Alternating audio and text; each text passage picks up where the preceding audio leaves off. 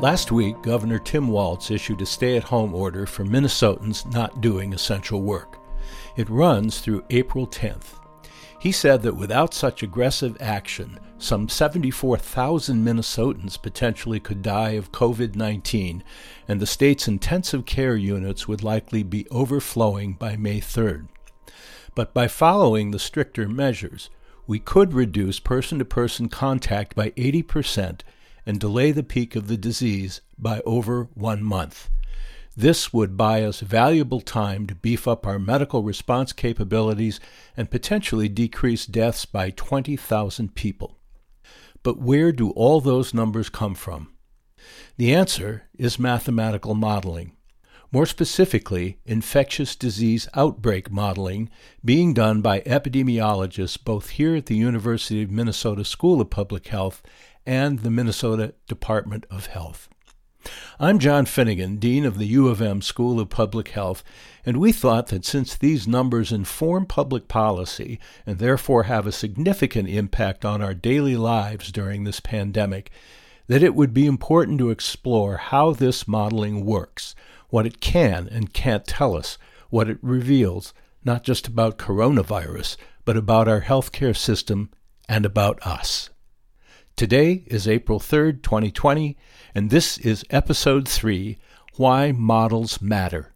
Just how busy these days are the experts who are trying to project the trajectory of the coronavirus pandemic? Well, check this out. Hi, is this Eva? Yes, it's Eva. Sorry. It's okay. I would expect this is a very busy time for you. It is. Yeah. That makes me think, if you look back at 2019, Eva, I wonder what was the average number of media interview requests you got in a month last year? Yeah, right. Zero. And how about over the past week? Yeah, I don't know, 20? It's a lot. Wow. Dr. Eva Enns is one of the principal disease outbreak modelers whose work at the School of Public Health at the University of Minnesota and whose collaboration with the Minnesota Department of Health helped inform Governor Tim Walz's 3-tier social distancing plan, most notably a stay-at-home order for non-essential workers through April 10th, but also keeping public venues, restaurants, and schools closed through early May, as well as even longer restrictions to protect the elderly and the chronically ill. Dr. Enns, like everyone I interviewed for this podcast, wanted to make it very clear that mathematical modeling is not a crystal ball, not a prediction set in stone. It's about testing different assumptions, variables, or scenarios, if you will. Change just one variable, and you change the results.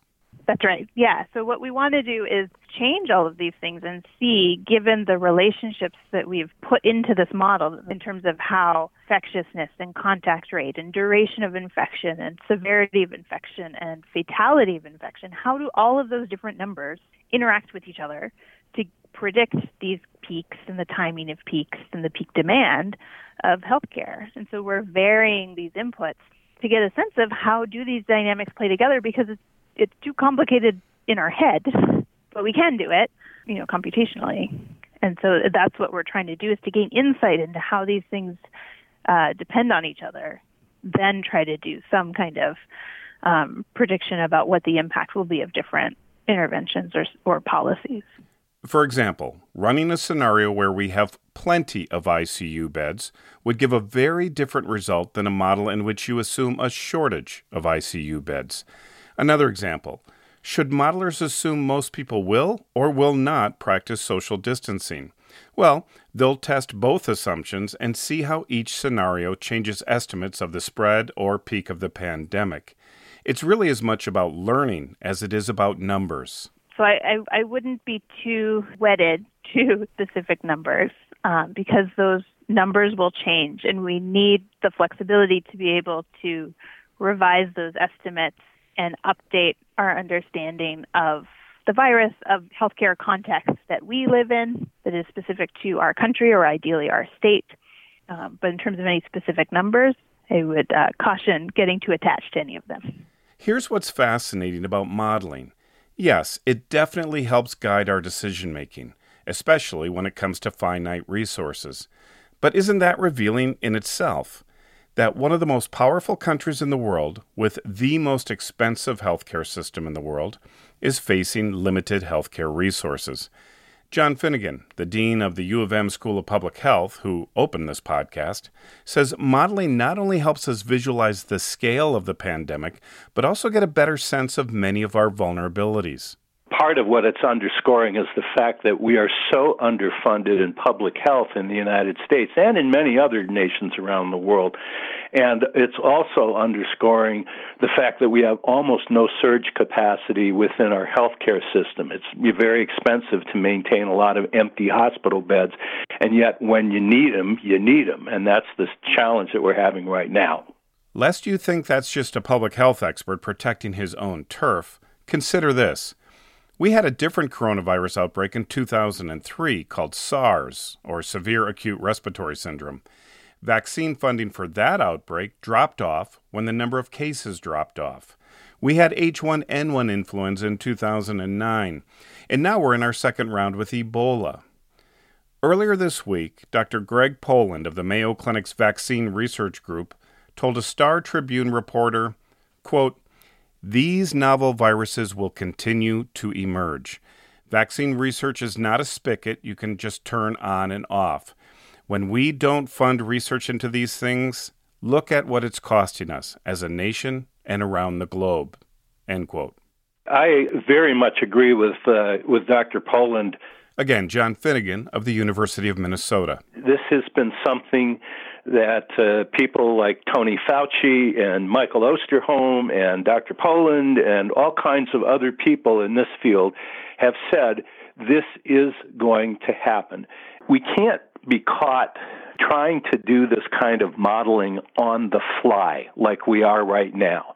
We don't have the systems worldwide that allow us to really understand and see what's going on in the world of the virus. And so I think that this whole concept of looking at a very different approach to really monitoring what's going on with the issues of infectious disease and disease in general, whether it's chronic disease, on a global scale is absolutely necessary. In part, this different approach that Dr. Finnegan is alluding to is outlined in a report published last week by the Bloomberg School of Public Health at Johns Hopkins University. The report, amongst other things, calls for the creation of a National Infectious Disease Forecasting Center, not unlike the National Weather Service, but for disease outbreaks. The reason given for why the U.S. needs such a forecasting center is what many see as a dangerous disconnect between the typically grant-funded academics who do this kind of work and an existing infrastructure not really designed to respond to something like COVID-19. Ideally, this agency would be continuously funded, highly flexible, research-driven, globally integrated, and hopefully apolitical. It certainly would be a monumental task to create such an agency, or expect it to have forecasting capabilities even remotely comparable to the 150-year-old National Weather Service. It also remains to be seen if American politicians and voters would support such a proactive investment in a prevailing healthcare economy that strongly favors rescue medicine over preventive medicine. Say nothing of the economy in general. There are those who, despite the fact that most sophisticated models support social distancing, think we need to get back to business as usual, or our economy will never recover. A lot of folks are sort of making this a binary decision. That's Stefan Gildemeister, the lead health economist for the state of Minnesota. You're either for the economy or you're for protecting people. And I think this is, incredibly reductionist, because what we've learned from other pandemics is geographies that have had a vigorous response came out from the pandemic more economically viable.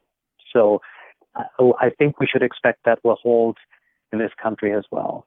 If you're prepared to reduce the impact of the disease through mitigation strategies, protecting people's lives, creating a sense of shared purpose, we would expect to be coming out at the back end better than we would otherwise be. It's a stark reminder that not only does modeling expose our systemic vulnerabilities, but also some of our personal ones. Gildemeister feels scientific literacy is problematic in the U.S., making it difficult for many people to understand why models matter. He says it places a premium on clear and transparent communication when it comes to things like mathematical modeling. And he's noticed another challenge as he's tried to help people understand the inherent uncertainty involved in modeling a brand new epidemic. Uncertainty, I think the second layer there is some to do with how humans and different humans differently process risk. How do we approach a known risk or an unknown risk? And so the notion of your low probability of death translates into really little concern over the pandemic and more immediate concern over the loss of income or the loss of freedoms of movement or those things. So that's really complex and something we struggle with as we communicate about the findings. Over the next several months, we'll be hearing about many different models, often associated with a wide range of predictions, some which sound more optimistic, others more pessimistic. And this can be confusing and make it difficult to know how to make sense of it all. But we would do well to remember some key points. We've only known about this virus for just over 4 months. Even though our knowledge is growing daily, if not hourly, we don't yet have all the scientific information we need. That's where modeling comes in. New information will spur new models that will lead to new insights. But it's not one size fits all. And that will require some patience on our part as models become more refined and lead to more clear-cut and effective policies and recommendations. Perhaps most importantly, even though many models have shown a wide range of results, the upshot from all models has been the same. We are facing an unprecedented challenge requiring an unprecedented response, and social distancing can dramatically improve our prospects. Modeling matters because, I realize it's not a crystal ball, but it's as close as we get in many respects to being able to prospectively plan for what's coming. Dr. Brad Benson is an internist, pediatrician, and chief academic officer for the mHealth Fairview Healthcare System, a system made up of 10 hospitals, 60 clinics, and about 34,000 employees. So from a health system standpoint, we really need to think about how many beds that we have available, how many nurses, how many ICU beds, how many ventilators, how much personal protective equipment.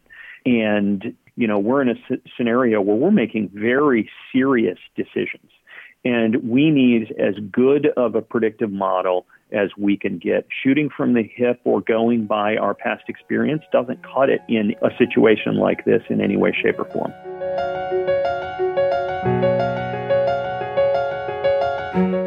This podcast is a production of the School of Public Health at the University of Minnesota. For more information on coronavirus, as well as some links we highly recommend, visit our website at sph.umn.edu. Today is April 3rd, 2020, and the number of confirmed COVID-19 cases worldwide has just passed the 1 million mark, nearly double what it was 1 week ago. About 1 in 4 of those cases are in the United States. Thanks for listening, and take good care of each other.